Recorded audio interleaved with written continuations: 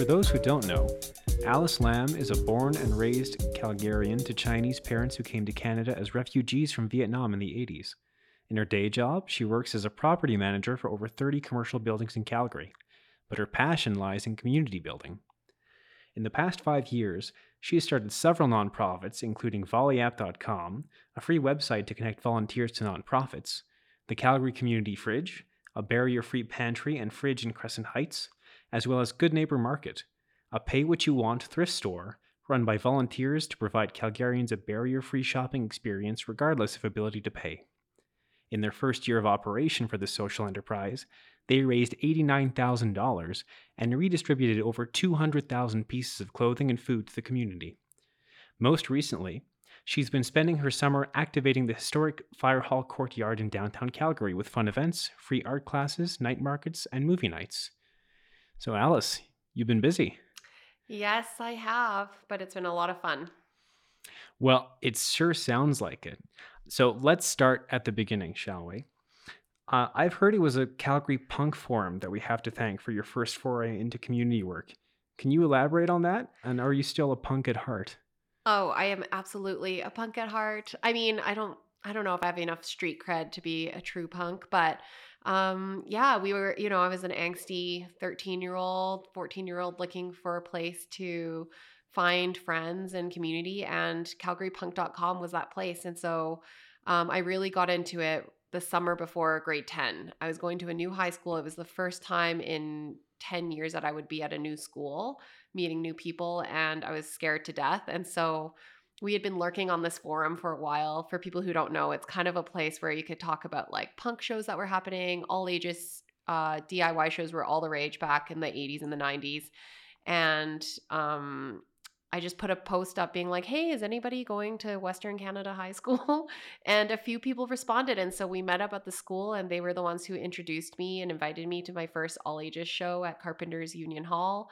And that the rest is history. We started going to the shows, meeting people from all over the city. And then eventually we decided to start promoting our own show. So we started planning events ourselves. And that was really where I learned the nuts and bolts of how to plan and execute, a fun event. So what are the nuts and bolts of planning and executing a fun event? So knowing your audience, that's really important. I think having really good communication and bringing something that hasn't been done before, is something that is a common theme. And then being really organized, right? Like it's kind of like planning a wedding. You got to book the venue, you got to pay the deposit, make the poster. We used to go around 17th Avenue in Kensington just nailing posters to those different bulletin boards.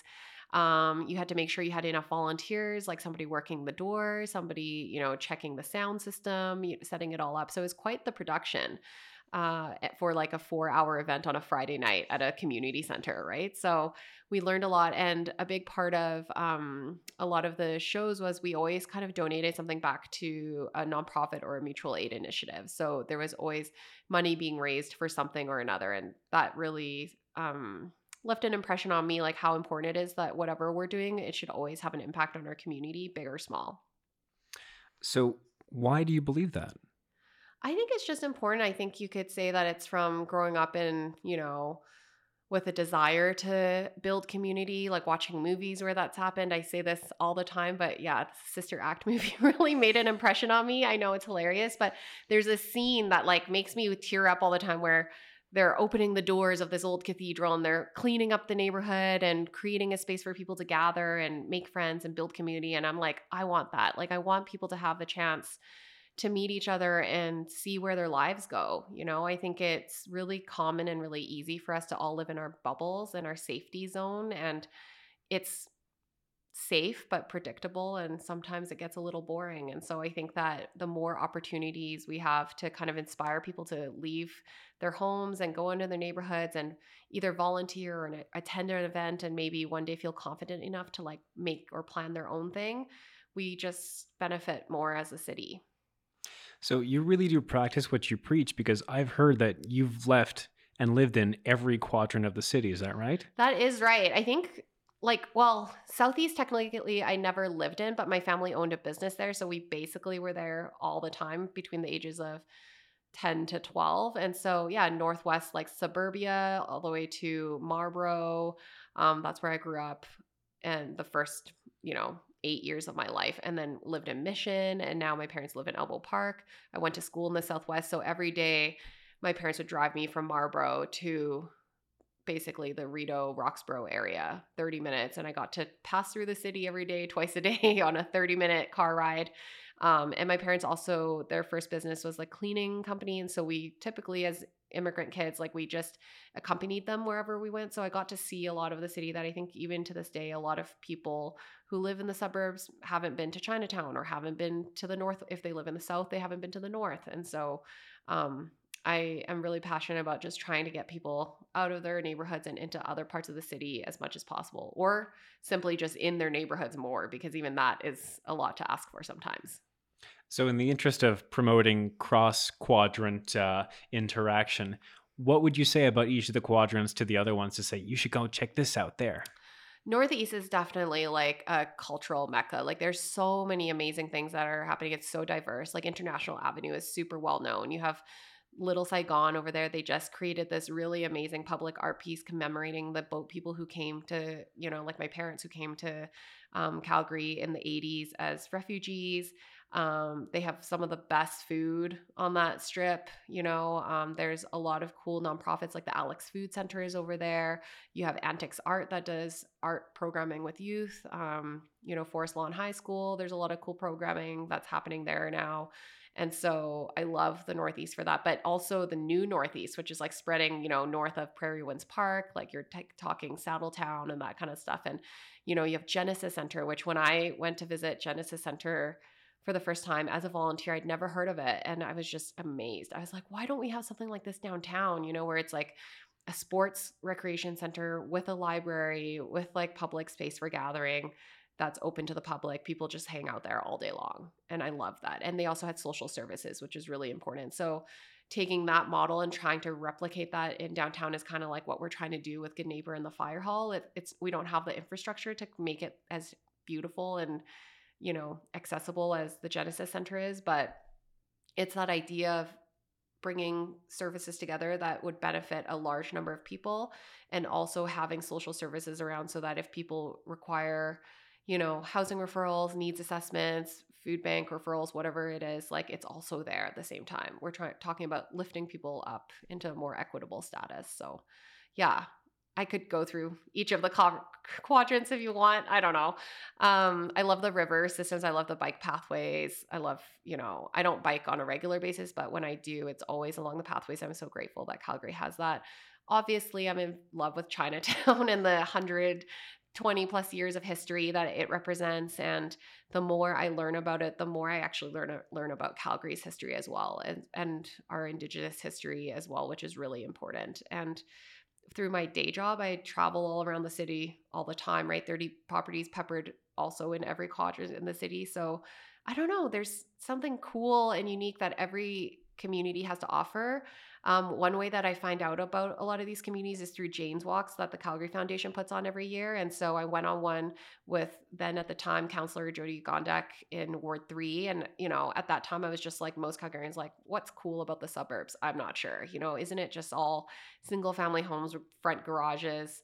But when I went there and you meet the people, you realize like there is just I understand why people would love to live there. There is this sense of belonging, this sense of community that they've built for themselves. And the passion is what's attractive, right? Like whether you go to an event or you go to a talk, like you hear somebody's passion and their heart through it. And it's like, now I think Coventry Hills is really cool, and they have the longest mural, I think, in Canada is in Coventry Hills, which is really neat, painted by volunteers. We got to paint a little piece of Chinatown history on that wall as well. And so, yeah, I don't know. I feel like I could go forever, but I'll leave it at that for now. Yeah, we've only got about an hour or so. Yeah. I'm going to cut you off there. Yeah. But just big 10,000 foot view then, you've written that you're Calgary's biggest fan. I think there's a lot of people claiming that title. What's one thing you love about the city? I think that this city is a place, and I've lived in other cities and other countries around the world. I feel like Calgary is genuinely a place where you can make anything happen.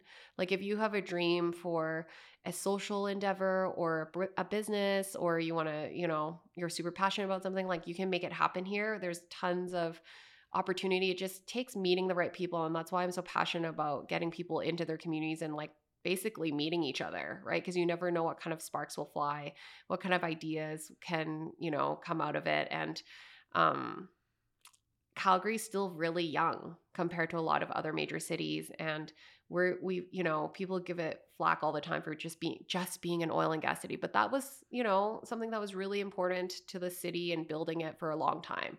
And I think right now we have a lot of community members and a lot of like politicians who are also really invested in changing the narrative of the city, rather adding to it and giving people more opportunity. Like even this summer, like if you were around Calgary, just being able to attend all the events from Sled Island to Folk Fest to like Kari Fest at Shaw Millennium Park last weekend to the Chinatown Street Festival this weekend. There's going to be like Arab Festival. Like there's just so much happening. It just speaks to the cultural diversity of our communities. And I think that's really cool. Like that's really, really important. And Calgary has big city amenities, but I say a small town feel. So that's what I think is cool about it. Right. I love that because I've heard a lot of people say that it's a big city, but it's also a small city in a sense, right?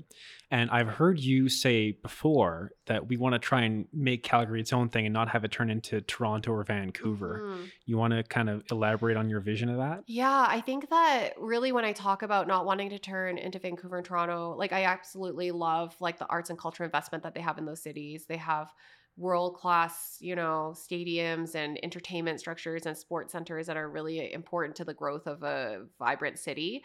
I would say that what I'm fearful of is the increasing class divide that we notice in Vancouver and in Toronto. There's lots of chronic homelessness that is continuing to grow. There's a lot of encampments that are popping up, and it seems like the governments in Toronto and Vancouver are just struggling to kind of solve it systemically. And I know that Calgary's not yet at this point, but if you travel along Memorial Drive, you'll see encampments during the summertime. People just have nowhere to go.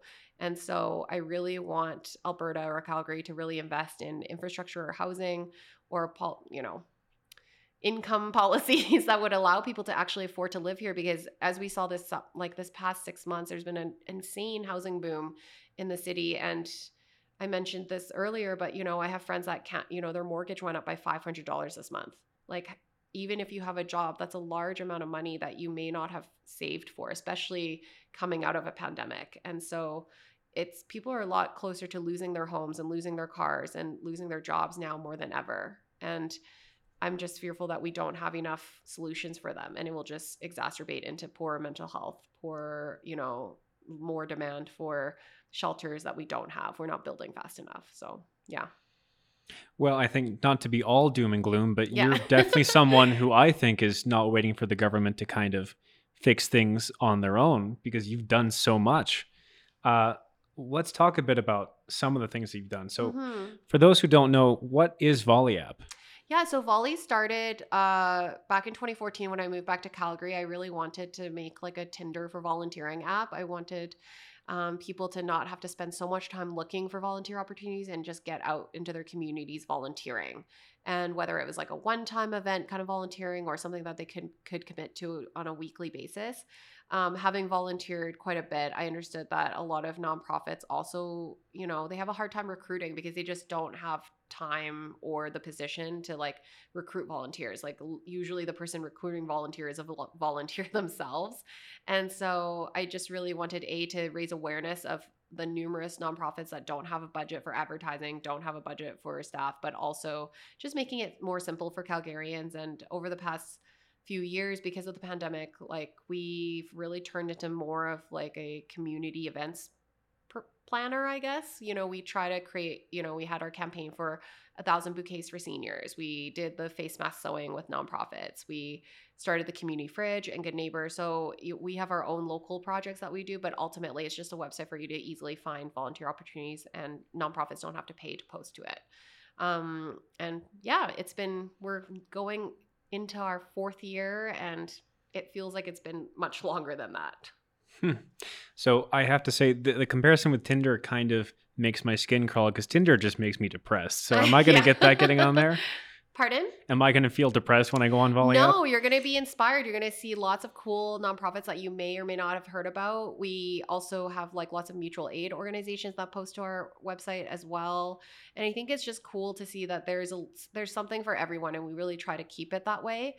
Trying to make it as engaging as possible, and also I try to post as much family volunteering opportunities as possible, because a lot of volunteering, you can't bring your kids, or you have to be of a certain age. And I think that the more opportunities that we have where families can volunteer together becomes an activity, it makes it easier for families to do, because they don't have to find a sitter, or we hear that a lot where it's like, I'd volunteer if I didn't have to like find something for my kids to do. I'm like, bring your kids, like, let's do this together. We're pulling weeds today. So today I was at the sculpture park before this recording, and we were just pulling weeds, and like kids were doing it too, and it's fun for the whole family to kind of contribute to something together. So I think it'd be inspiring, not depressing. Okay, glad to hear it then. Yeah. And it's also great seeing families come out and do that, because I think it's sort of a generational teaching tool as well, right? Yep. We tend to segregate ourselves along age and class and all these other different individualities, when we could all just be coming together to volunteer. Mhm. So that's a great idea. Yeah. My 2 cents, not that Yeah. anyone asked. So let's talk a bit about the community fridge stuff. Can you tell everyone about that? Yeah. So basically, during the pandemic in 2020, I had a few friends who had kind of seen my different volunteer initiatives. And when they saw community fridges being started in Toronto and New York and stuff, they said, could we do that here? I think that there's a need. Like, there's so much food waste. Let's brainstorm about it. So I got the crew together, and I was like, okay, like, what would we need to do to make this happen? And it's the first one in Calgary. So we got so many questions, and we, faced a lot of barriers, right? We had to find a good location. We had to make sure that we built it. How would it survive in Calgary's winter? And how do you really make something that's barrier free, right? And food is so political, and people are really judgmental about food and who has access to it and who deserves what and how much you should be taking. And the fridge really challenges a lot of that, because it's basically just like an outdoor fridge and pantry. People can take as little or as much as they want. People can leave nothing, or they can leave bags of groceries if they like. It's really, there's no policing system, there's no verification of income or anything like that. It's really by the community for the community. And it's been interesting, the feedback that we've gotten from people who, pass by the fridge or donate to the fridge, because a lot of the times people feel really uncomfortable with how they perceive a certain family might be taking too much. And it's really interesting how, as humans, in a capitalistic society, we're really like born and bred to think in a scarcity mentality, where it's like, if I don't take this now, then I might never get it again. And especially when you're low income, it's really true, right? Like, if you see 4 loaves of bread, well, I'm going to take all 4 of them, because I'm going to freeze 3 of them, because I don't know when I'll get another chance. And because our fridge is oftentimes empty, like we have over 100 people coming to the fridge every day, most of them will find that it's empty because it's the size of a residential fridge and some shelves, So it's not the solution to end hunger and homelessness, and that's what we try to explain. It's just another way to redirect food that would have gone to the landfills. It's a way for neighbors to help each other, and it's also a way for us to have this conversation, like, why is the demand growing so much? What's happening in our economy? What's happening in our communities to make it so that seniors can't afford to buy food and medication, or they have to choose between the two, right? Why do immigrant families have to come to the fridge, and they wait all day sometimes with their children? It's the saddest thing ever. And why does demand keep growing? And a lot of it does come back to systemic policy. And that's what we kind of use it for, like, it's a symbol of what it could be, like how we can help each other, just like little free libraries for books. I always say, like, you don't stand around and judge how many books people are taking, right? Like, you just You do? Yeah.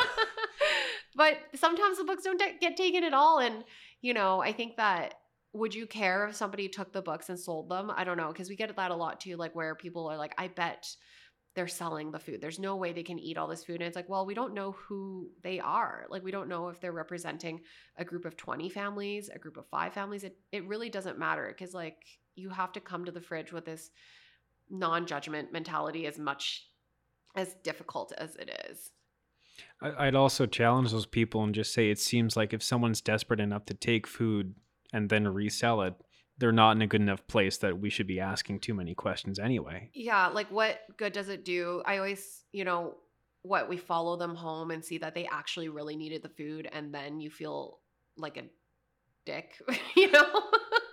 I don't know if I'm allowed to say that, but that's, what's it to you? Either if you want it, like, we understand that the method of the fridge will not be the right way people want to contribute back to society. And that's okay. We have enough people who do like it, and so it's not the perfect solution again to end homelessness or hunger, because that's not what our job is. It's really like, in an ideal world, if everybody could afford to pay for food and everything like that, we would still want the fridges to exist, because you can redirect foods that you grow in your garden. You can share things with your neighbors. You bought that pack of packaged granola bars and you hate the flavor, you can bring it to the fridge and share it, right? Like, it's just, it serves other purposes as well. But right now, I think the anxiety that people have with regards to like these mutual aid things, where it's barrier free, and there's no real safeguards in place from people exploiting it can be uncomfortable to witness.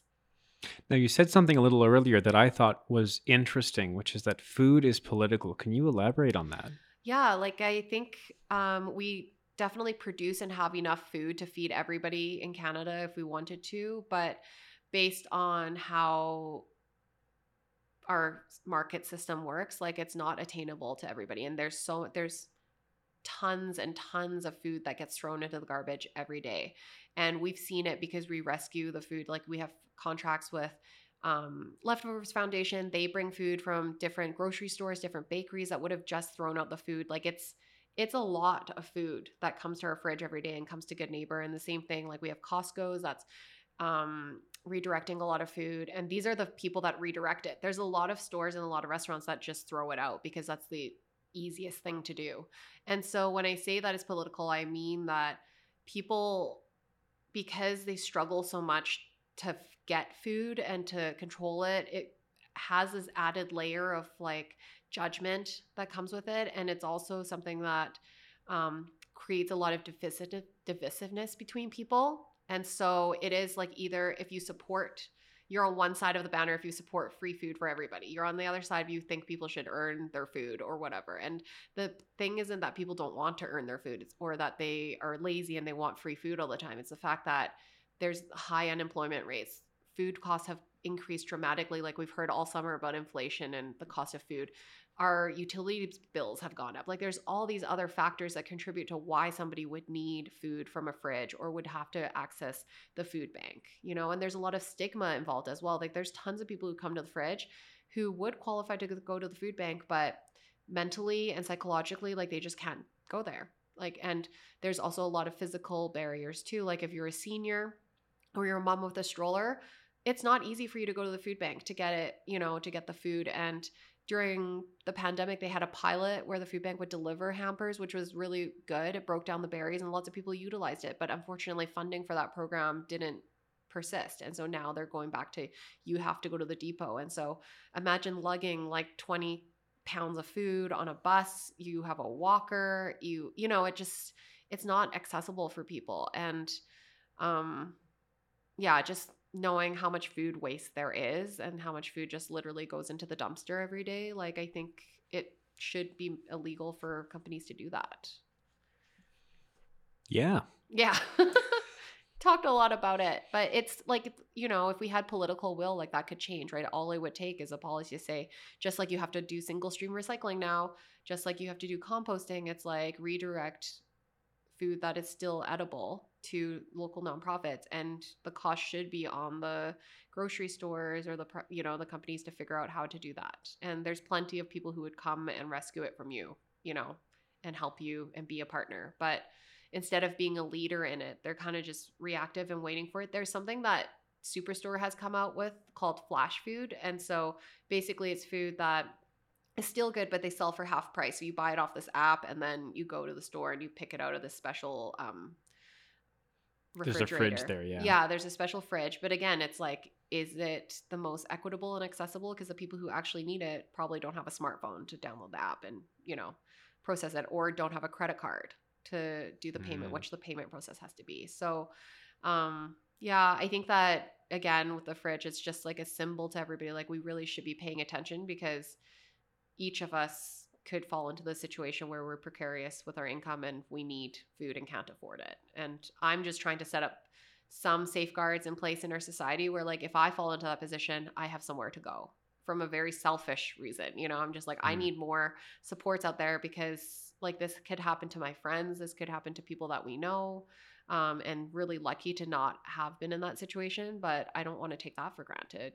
Things change all the time. There were lots of people during the pandemic who thought they would never lose their jobs or they would get it back within 10 months, and they never did. And they are now struggling. So, Now, I know at TED, we're all about ideas we're spreading, right? mm-hmm. And this is an idea that has spread quite far from what you were telling me earlier. Can you tell us a bit about that? Yeah, so when we started the fridge, we never wanted to be like the gatekeepers of the fridge system. Like, we learned how to do it, we figured out all the barriers, we worked with the city, that kind of thing, and we decided that we're all volunteer run. We do not have time to like manage 20 fridges in the city. And so what we did was we created a startup guide. It basically talked about how to find a location, how to build. We had blueprints for how to build the little shed. We had ideas for winterization and, volunteer policies, all that stuff in a little handbook for you to take as inspiration, use it if it helps you, and then start your own idea. And I think a big part of it was not only not wanting to be responsible for all of it, but knowing that it's more successful if the community takes care of it, that live, where the fridge lives. And an interesting byproduct that has happened out of that is during the 2020 to 2021, we've talked to people in Kelowna, Vancouver, Hamilton, London, Ontario, Edmonton, Regina, Winnipeg about starting fridges on their own, and they've started them. And so it's been really cool that this type of work has had like a cross-border, interprovincial kind of impact. And it wouldn't be possible if it wasn't from the New York and Toronto fridges sharing how they did it.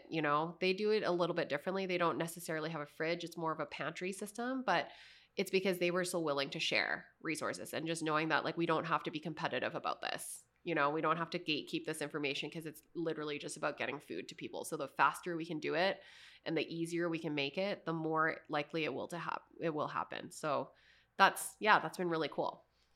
So at least in that one aspect, you kind of want Calgary to be more like Toronto then. I guess so, yeah. Yeah. Now, I've got to say, when I first heard about a volunteer pay what you want thrift store, I thought it was a noble idea, but couldn't imagine how it was going to stay afloat. But Good Neighbor Market, which started in July of last year, has been going strong for more than a year now. So what's the secret to its success?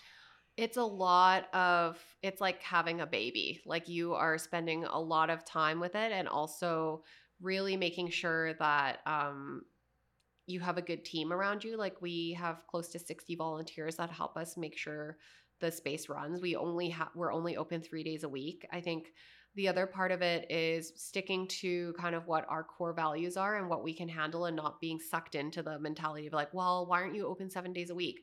Why don't you put price tags on stuff? Why don't you limit the number of things people can take? And really just sticking with what we think is correct and how we want to do things. And that it is pay what you want, regardless of how many items you take. If it's you pay nothing, that's fine. It can, similar to the fridge, it's really a big struggle for people sometimes, especially when they're first volunteering, to say, wow, that person took like 50 clothing items and they didn't pay anything. And they're kind of in shock, right? Because it's like, you couldn't give $1? And it's like, no, they couldn't. And it's not our place to judge, And we've also had situations, again, where people don't give anything for a few months, and then people get really annoyed because it's like, oh, this seems like this person is taking advantage, but it's really just your perception. And then they come in and they end up giving a donation of like $50, and then you're like, okay, well, now wish I didn't think that of them, right? So it challenges your thinking process about a lot of people, and it's also just not getting too jaded and not too bitter, just understanding that this is a problem larger than us and we can't solve it on our own. But again, similar to the fridge, it's every opportunity that we have to talk to the media about it. We try to bring it home again, how we need to work on, higher income supports for seniors or for people with disabilities. We need better access to pharmaceuticals. We need more affordable housing or housing caps so that people, they have money. They're not homeless. Like I would say 60% of our um, clientele all have money and they all have a roof over their heads. But how much money? It's like $1,200 a month in total rent plus whatever else they have to pay for, like food and all of that. And so they have to be really careful about budgeting. And so if they can get their clothes for free, or maybe they can make a few bucks off of getting clothes from us and like selling it, whatever, that's if that's what they need to survive so that they don't fall into chronic homelessness and then end up on the streets, then I'm like, it's a small price to pay. Well, we're not paying for the clothes anyways, right? It's like through donations of Calgarians. So that's what they really have to remember, is that we're trying to keep people out of homelessness as much as possible. And like, this is just one way that we're doing it. Now, one thing that I found interesting about everything that we've talked about so far is the recurring issue with people's perceptions of what does poverty look like? What does food insecurity look like? What are your thoughts on that? And how can we change or have a culture shift around the perceptions of poverty, homelessness, food insecurity? I think that there is like a media kind of perception of what homelessness looks like, right? It's like the old man dragging a cart around with a toque on his head, scraggly beard. It's snowing. It's always winter, and that's just simply one. I don't even know, like 1 out of 10 different like possible homelessness scenarios. I would say that I used to be in the same vein, where it's like, okay, homelessness are just the people that we see on the street, the ones panhandling, the ones lining up at the drop-in center, and it's simply not the case. And if it wasn't for volunteering, I probably never would have opened my eyes to the vast definition of what homelessness actually means, especially the ones who are like parents sleeping in cars with their kids. That happens a lot more. Women fleeing domestic violence who are staying at the emergency shelter. You have youth, like a lot of queer youth who are kicked out of their homes, couch surfing with friends, like they're homeless, they have nowhere to go. And so with every shelter being at the brim, it's pretty scary to think that people simply don't believe in policies that would help solve homelessness because they have a perception of who's deserving of help and who's not. So, unless people start showing more pictures of like homeless women and children, like, are they going to react? Does it take having like this emotional picture, like World Vision style, in order for you to kind of contribute, right? It's like, and I don't blame them. I had the same stigmas and the same perceptions prior to me learning more about the sector. And so it is terrifying to me because I'm seeing more and more women, and more children and more families and seniors that are falling into this scenario. But I wish we had an outlet to better tell the stories and to better show Calgarians like this. No, this is what homelessness looks like. I had friends that are currently technically homeless because they're in between apartments, like they were renting at $1,100 a month or $900 a month or whatever. And then 2 years later, the lease is up and it's jumped up to $1,500. So it's impossible for them. Their wage hasn't increased by that much. And they don't have a ton of savings. A lot of them are graduating with student debt, and that's where money's going. And so, with that and the increase of fuel and food and everything, it's way easier to fall into homelessness than you think. And it maybe calling it homelessness is just like bad branding. It's really just like housing security. Like we are insecure with our housing. It's the times are changing. It's scary. Well, that's depressing. Yeah, it is. Sorry. That's okay. I think, we live in a very happy-go-lucky world a lot of times, and Yeah. it's sort of important to expose ourselves to these things. And that's one of the things I want to ask you is because, you're saying you had this shift in perception that happened through volunteering, Hmm. but not everyone volunteers as much as you do. Yeah. So how do we get people to experience their own shift in perception in a way that's not manipulating them by playing string quartet music Yeah. over starving children on a commercial Yeah. somewhere? I think it's opportunities like this, honestly, like the fact that there's like people who care about the story and want to share it is one big step. Like having, the story being told and represented in media accurately and not just like your stereotypes is super important. And for me, anytime I do a podcast or a media or like, an article or whatever, like it's really about educating, and hopefully that when that person reads it, it challenges the way they think, and helps them to think more introspectively, like, oh, did I have some of those same judgments, or do I have some you know, inherent prejudices that I never really thought about regarding my fellow community member? It's so easy. I think that a group that does it really well is like Bear Clan Patrol. I've learned so much from them because these are literally the folks going out patrolling, and like when they're not patrolling, they're like providing food hampers to families all around the city, regardless of who they are or where they come from. Again, no questions asked. And it's like, yeah, it's sad to live in a world where we don't care about our neighbors anymore, And it's not just oh, well, if they worked hard enough, or if they just cared about themselves enough, or they had some self-respect, they would definitely be out of the situation. And like, it's more complex, and I don't wish that on anybody to have to go through it in order to realize just how many things are working against you when you're trying to get better, or when you're trying to get out of a difficult economic situation.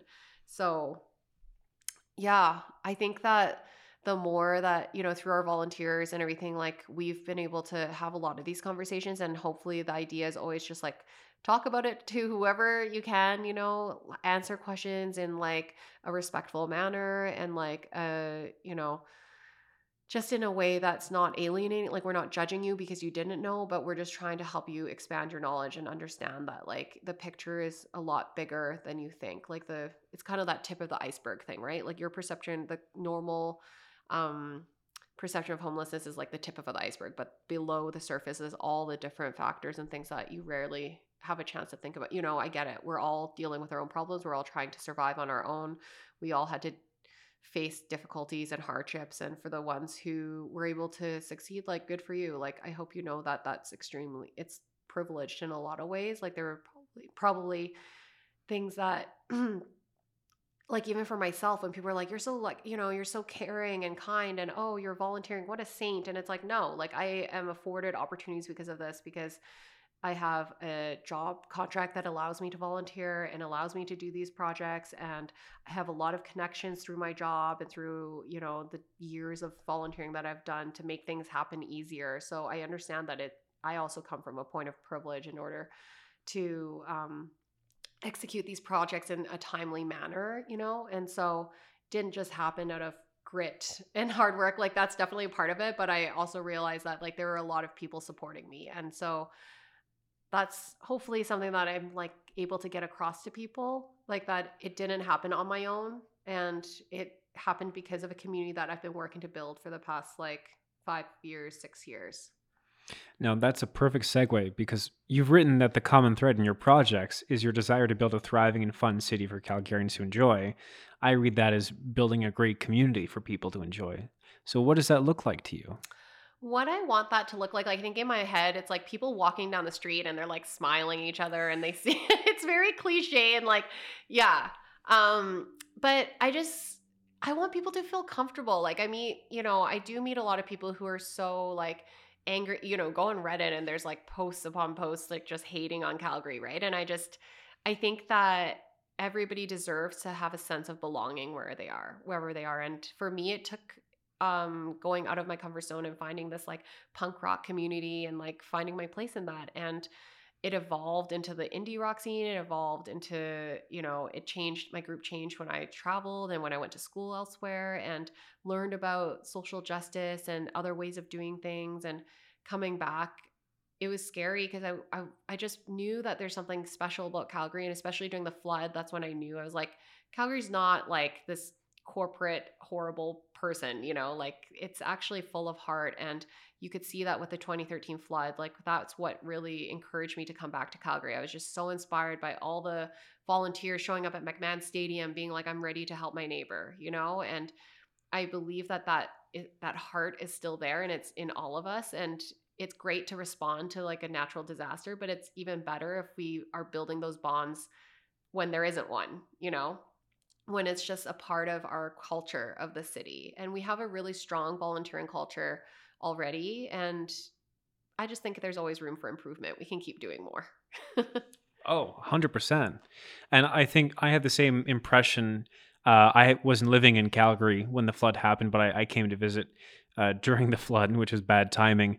And I was so impressed with the attitudes that I Hmm. saw here. And I felt like if every city could be like this, we'd all be better off. Hmm. But then the question is, how do you take what seems to be an almost emergency attitude of like, oh, right, I live in a community, and how do we make that a sustainable everyday thing?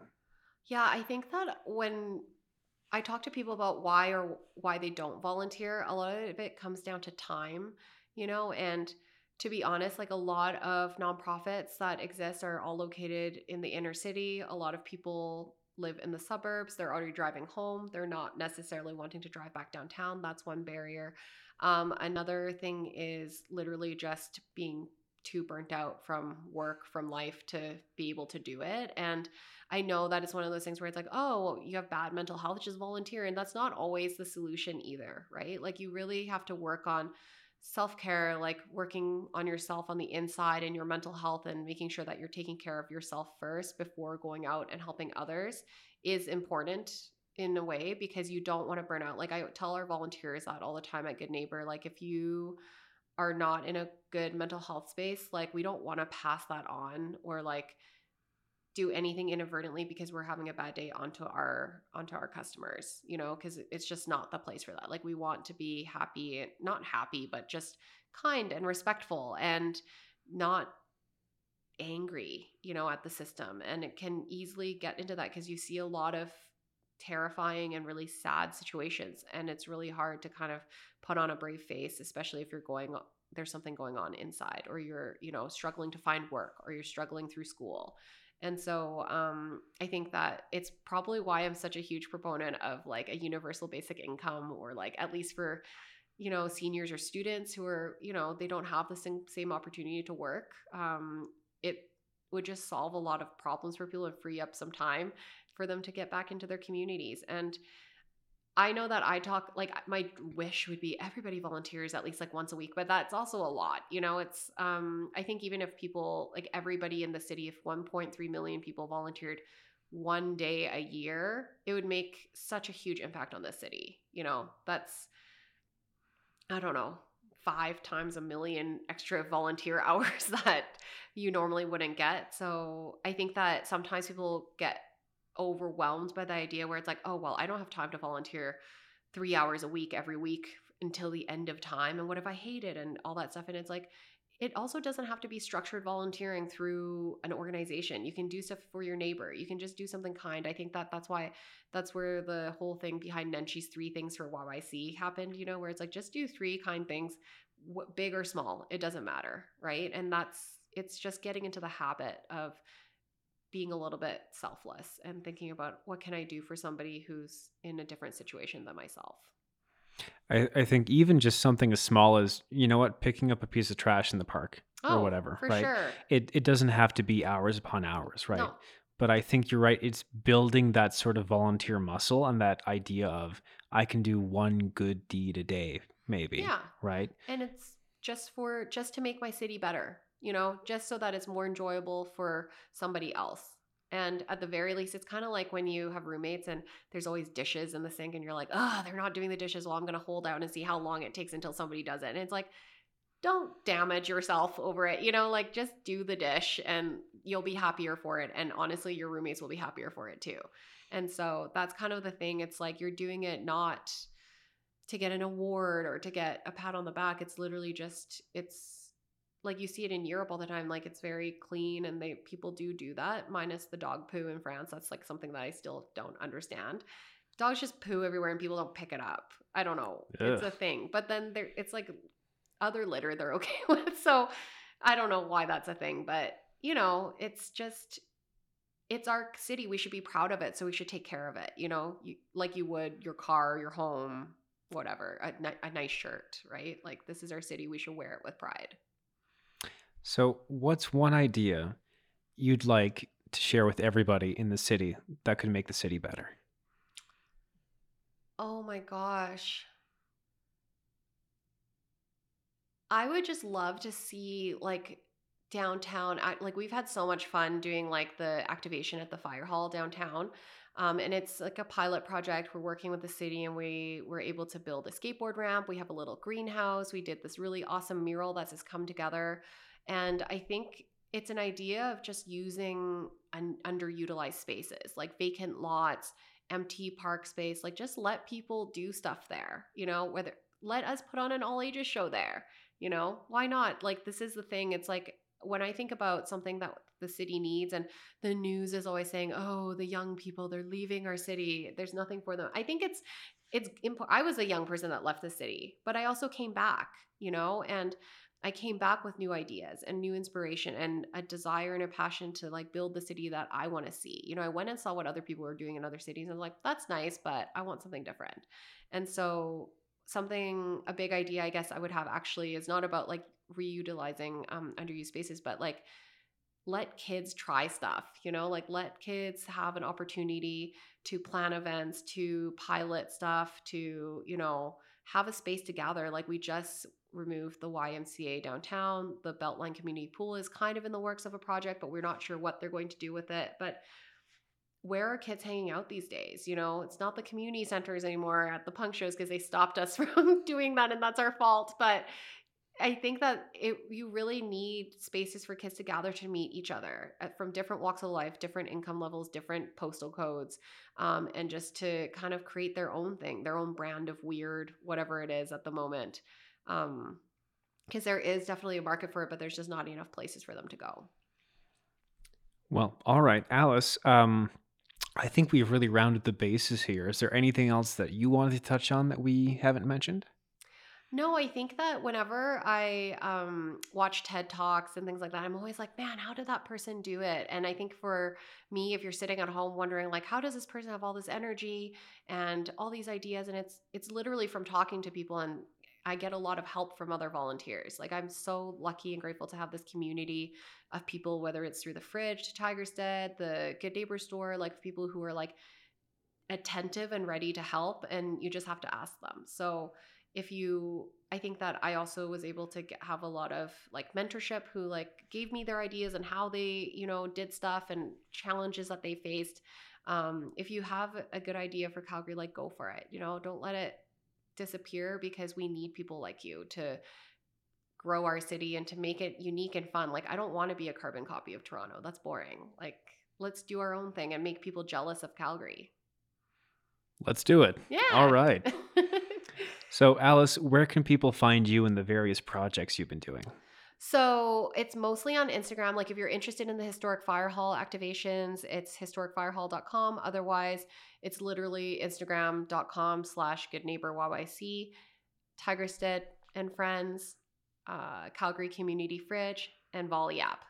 And ChinatownHistory.YYC. That's another thing. Okay, I'm going to cut you off there because there's too many. There's too many things, yeah. All right, Alice Lamb, thanks so much for coming on. Thank you for having me. Before we sign off, we'd like to thank you, the listener, for joining us today. We'd also like to acknowledge that Idea City was made on Treaty 7 land and was made possible by Hunter Hub for Social Innovation. This podcast was produced by Work Nicer, Andrew Gilbert, Kurt Archer, Simone Pabrezza, and the TEDxYYC graphics team. Music for this podcast is by Sargent and Comrade.